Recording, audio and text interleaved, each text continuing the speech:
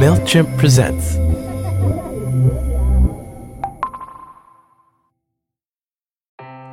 Ever heard of a cluster? You know, it's when marketers group all their customers, regardless of their different behaviors, into one big mess. But with MailChimp, you can use real-time behavior data to personalize emails for every customer, based on their browsing and buying behavior, turning your customers into customers. Intuit MailChimp, the #1 email marketing and automations brand. Based on competitor brands' publicly available data on worldwide numbers of customers in 2021 and 2022. Availability of features and functionality vary by plan, which are subject to change. Today's Jump discussion and featured song includes graphic language. Do proceed with caution. The Jump is a podcast where I, Shirley Ann Manson, sit down with musicians and talk about the one song that changed everything. I first met Peaches when we were both performing at a festival in Australia, and there was a big banging on the door of my dressing room, and when I opened the door, there she was, smiling from ear to ear. She was dressed in like some really pervy kind of horse equestrian outfit. She was wielding a whip, she had on a riding hat, and I don't know, the rest is history. I fell in love with her right there and then. We are absolutely nothing alike, either as artists or as people. And yet, ever since that first meeting, we've enjoyed a bond that has endured for well over a decade. I've had the immense pleasure of spending time in this magical woman's company, and I learn something from her every time I do. She's quite unlike any other artist I've ever met. A bona fide trailblazer, writer, producer, and performance artist, articulate and courageous. Some might even say on occasion, outrageous, but always strikingly generous, genuine, and irreverent. I love her to hell and back, and if you don't already, you will too after listening to this. So before we get to your song that you've picked for today, what was going on in your life at the time of making that record, which is a an important record of its time and its genre, and I mean, it blew everybody's mind. But obviously that's all in retrospect that we can look back on that and know how brilliantly it turned out for you. But where were you in your life and what was happening and what was your mindset? Huge change, breakup, had to basically start my life over again, but in the same city, in Toronto. I was like, I'm going to buy this weird instrument, the MC505 Roland. Like when you say a breakup, a heartbreak breakup? Yeah. Major one, really long time. Serial monogamist, really long one. And I had that machine, and I would spend a lot of time in my headphones and make sounds, and it was a lot of, like, for me, very therapeutic. But I was super conscious of not being therapeutic in a way that it was victimizing or self-loathing. I wanted to use it as an empowerment, as a like, fuck you to myself. Like, just get, you can lift yourself up, and in a cool way, First of all, I heard Daft Punk's first album, I think 95 maybe. I think it's 95.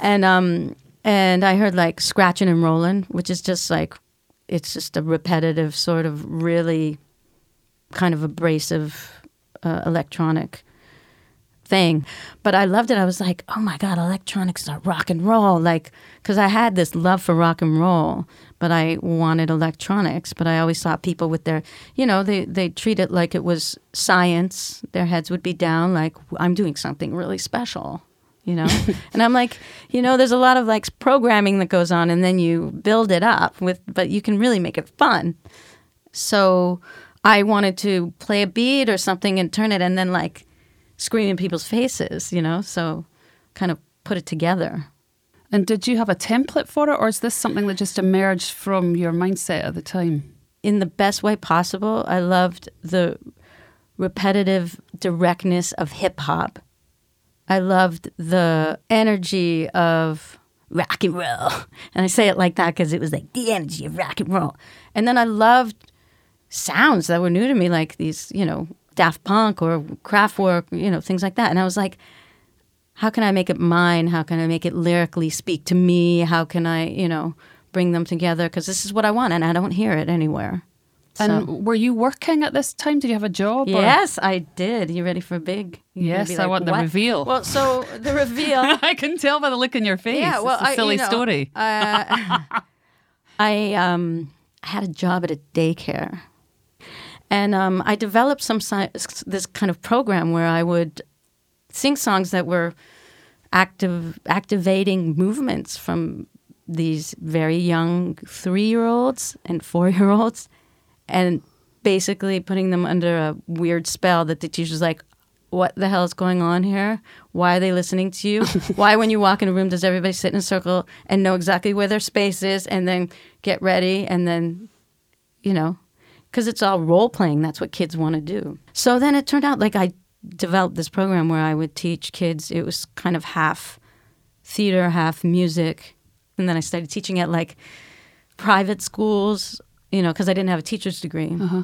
And after school programs and like then getting into like mom and babies, like clap your hands, little baby, like I did all that stuff. Like, and then I make music at night. I did that for 10 years. That's incredible. And I learned a lot about audiences because kids, if they don't like you, they're just like pull your hair and jump on you and you have no control, Because, let's get to the song itself. And, because I'm immediately, as you're telling this story, I'm immediately thinking about the beats of Fuck the Pain Away. Yeah.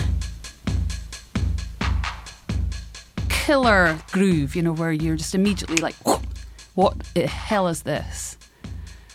So talk to me about how you put the rhythm track together on this song. I was playing around with the MC505 and I was really... It was naive. It was super naive. The first couple of songs I ever wrote were all 120 BPM because I didn't even know how to change the BPM on it. Amazing. How it works on this machine is you have each track. You have 8 tracks, and one is the rhythm track. And in the rhythm track, you have 8 possibilities. Yep. So you're kind of limited, and I like that because then you know when to stop. I like every sound to be as loud as each other so that, they have a reason to be there. I'm not like super subtle with these like underneath, So I was playing around with the sounds and I had a gig opening up for my friend Howie Beck in a small club in Toronto called the Rivoli. And there was probably like 15 people there. And the first song, I just thought, I'm going to try out this song. And I remember I'm like, yeah, fuck the pain away. Okay, I'm going to say that. I was kind of like just trying out, and I'll just try it out tonight. First song, and I just start playing the beat. I did the whole song, and one person in the middle of the song went, woo! I was like, oh my God, somebody liked it. Someone got it. I didn't even really know what I was doing. But at the end of the whole gig, the sound woman said, hey, I made a cassette tape of your show. If you have $5, you can have the cassette. Maybe you want to listen, what you're doing, because it's pretty different. I'm like, yeah, okay, yeah. Holy shit. And so I went home and listened, and, that's the first song on it. And I put it on a demo, with a couple other songs I was working on. So the cassette tape from the first time I've ever played Fuck the Pain Away, and I would play it for people, and they go, what the fuck, that's amazing. It transcended anybody talking about, oh, the vocals are a little loud, or like, oh yeah, maybe you should use this, but or any of it. There's like a bunch of hiss on it, and you can hear that person in the background going, woo! Yeah. And so I'm like, it ain't broke, don't fix. I am never recording this song again.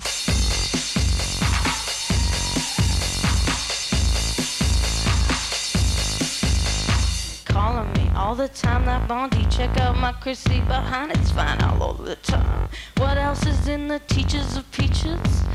Like sex on the beaches. I was giving homage to like Debbie Harry and Chrissy Hynde. So I just wanted to play it live. I wanted it out there. I mean, I did not know. No idea. I wasn't young either, How old were you? Like 32 for writing these songs. Which is like all these two. Are you aware that these two singers that you mentioned here were both in their 30s when they too broke through? Yes. I'm glad you mentioned that. it's funny because I didn't at the time, or maybe I did it. It's around that time I was like, wow. Yeah. But see, what I loved about those lyrics, hearing you for the first time, I mean, you literally stopped everything. It felt like the world stopped when I heard this for the first time. Yeah. And what it felt to me was a new sound, a new woman coming out and name-checking the old guard, but it made it really seem like it was a statement of intent, like this is new school. That's what it felt like to me. Now, whether I'm right or wrong is irrelevant. That's just was my experience. Yeah, but that fits in what I was saying. Like, I really want to make something new in mine.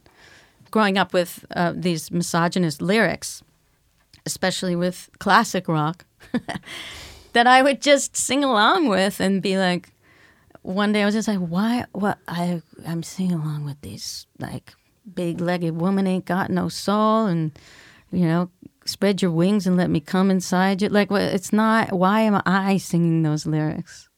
What if I flip it? What would I sing? Is it fair to say that you had a very conscious approach to writing these lyrics, even though they seem so tossed? That's the this was genius really, of them. This was really, in that way, it was sort of like thinking about that and writing, but this just came out. That eureka moment, when you're like thinking about it, but then when you don't really think about it, it comes out. And did you have any idea that people would receive this the way they did? Are you like, what if I didn't what if I was like, I don't have $5? IUDSIS, stay in school, 'cause it's the best. IUDSIS, stay in school, 'cause it's the best. But I think what's really interesting is there was a lot of like, when there was still record execs and things like that, and they were like, let me play you something. They play, girl, if you want to make it, you gotta be.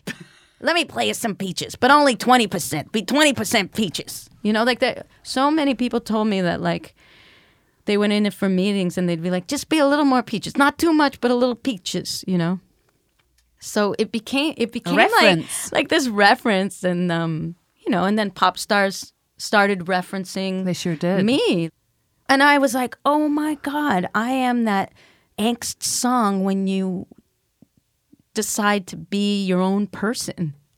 Did it grieve you at all that you still at that time were seen as very underground, alternative star, that then all these young pop ingenues sort of took a little 20% 20% peach, and used it to their advantage without always name checking you, or sometimes it felt like they didn't even know who you were, but they were definitely. Yeah, that's a good point too. Yeah. It's like some people, Did that hurt? Annoy? You know what? I can't say I'm not bitter about things, but no, it was like, that's crazy. You mean because you entered the mainstream sort of consciousness? Yeah, and I would for years to come with that song in movies and in TV programs whenever they needed to insert that kind of punch, like. Well, you wrote something perfect that will endure forever. Well, there was one. I don't remember the name of the conglomerate. That's like, quite a corporate strip club. And I remember, I have a friend, she was a stripper and, songwriting at the same time. And they had a meeting once before all the girls, would strip. And they were like, no more Peaches track 1, which is Fuck the Pain Away. That it's alienating the men. No more Peaches track 1. So why do you think that is? Why would it alienate the men? It was just too strong. Real. Yeah. Which I don't think. I find that bizarre, but I guess. I like it though. It's a good story. Oh, story. no, I like it. Is it fair to say that you are not a particularly crazy person? You are definitely. Yeah. What's the word I would use? You're sort of very free-minded. Yeah. But you don't try and act crazy or wild or trying to out spook people or out sex people, right? Right, but people think that that's how I should be, and it's disappointing to them. It's so disappointing. Do you feel like you're disappointing some people? Sometimes. The side of me that needs to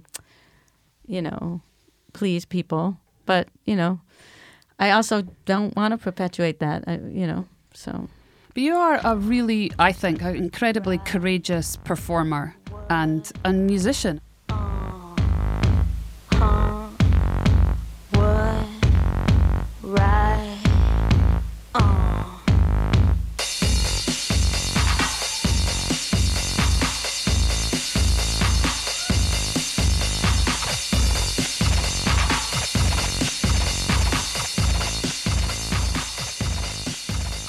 examining the sort of language that is used and saying, how can I make it mine? Because it just felt like it wasn't represented.